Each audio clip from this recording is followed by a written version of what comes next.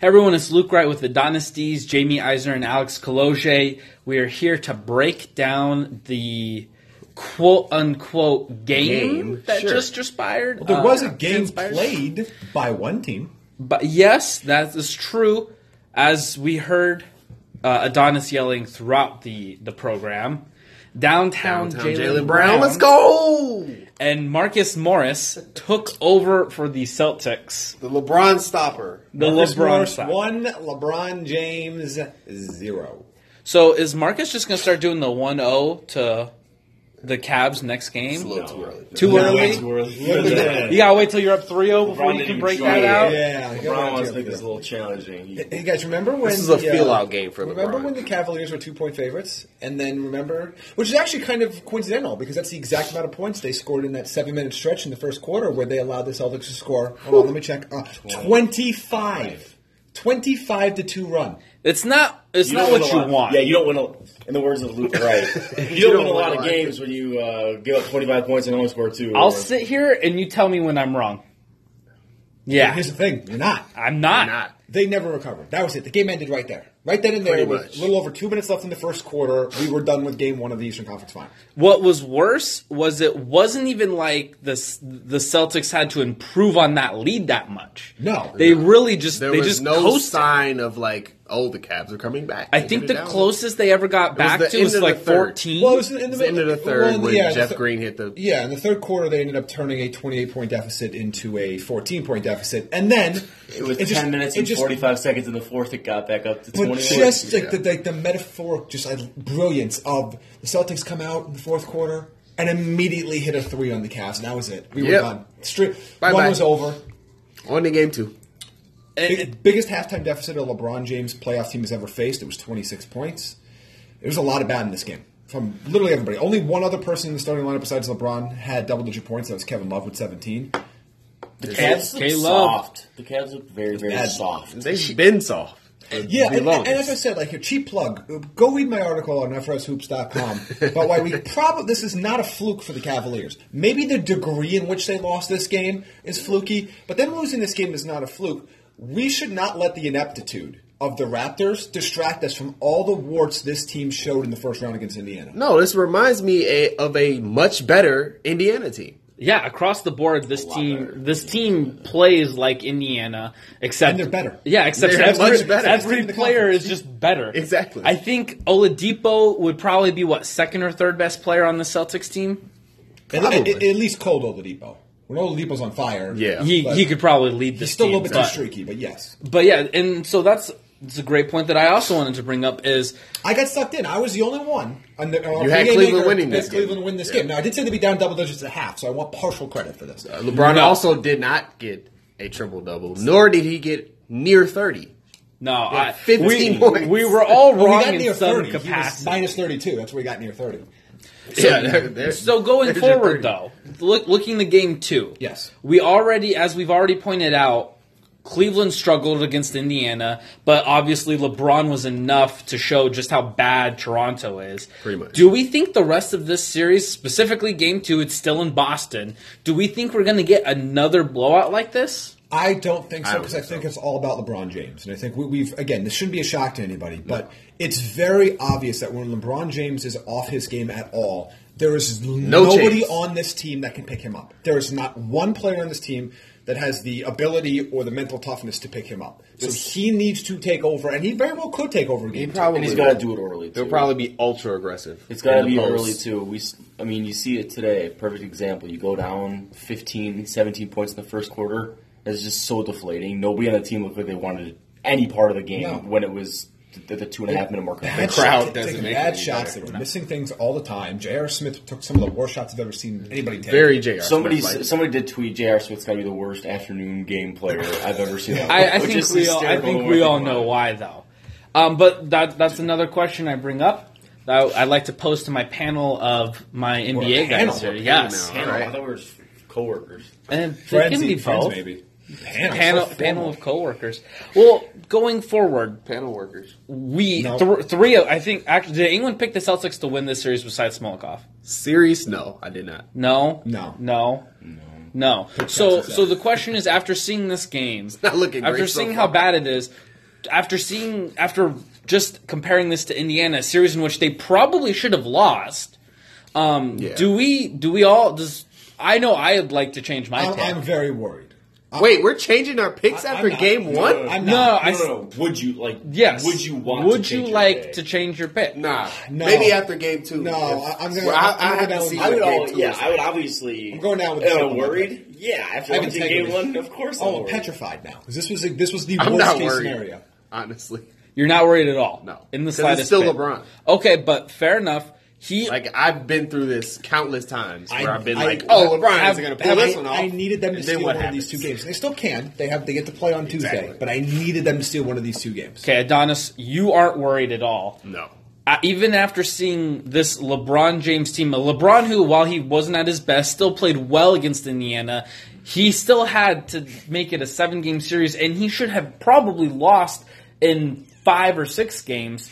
So what is it what makes you feel confident that a better team in Boston can't do what Indiana couldn't? LeBron James. That's it? That's all I'm going out. What game do you think he steals on the road? I think he's going to try to get game 2. If he's somehow going to try to get look, game if some You know what? No, I don't. If somehow game 2 is anything like game 1, I would be scared, dude.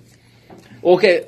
But I mean, I've seen what all of this one already. Game that they lose, I think they have to win that game. Period. They looked better isn't good enough. Okay, speaking of looking better, another game. They could, but they won't. Speaking of looking better, we all saw, and we've seen this throughout the playoffs. LeBron just taking plays off. He sits there, he rests, he doesn't play defense. Can you blame him? No, I don't, but that's leading into my question. Can LeBron afford to basically be an empty uniform out there?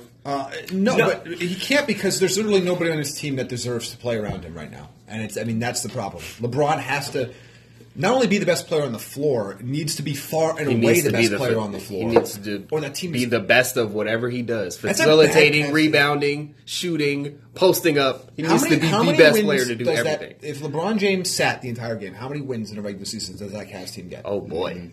Do they get to 41 even? Are they a 500 team even? At that point, you're basically Kevin Love when he was Minnesota. Yes. You might get 30. You're 33. So, that's a problem. So then what needs to be... Should they take him off the court if he's not going to... Not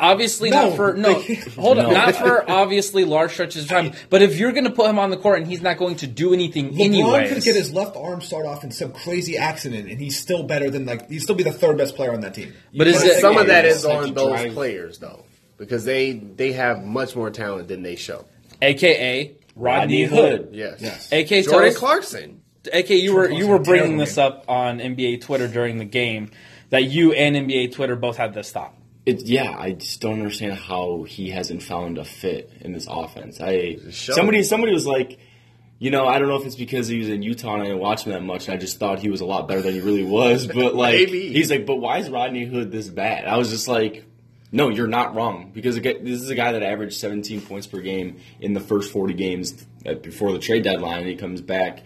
And maybe you wonder why he's even getting minutes. Well, it's a good Utah team too. You're contributing on that squad, and then you come here and you can't do anything. You can't even be like secondary you can't play guy, with LeBron. Or coming off the bench and being or just kind of being the number one option. Or not wanting to come off the bench when you're at. Somebody did tweet today. Rodney Hood has agreed to come off the bench with Cavs. Has agreed to enter the game.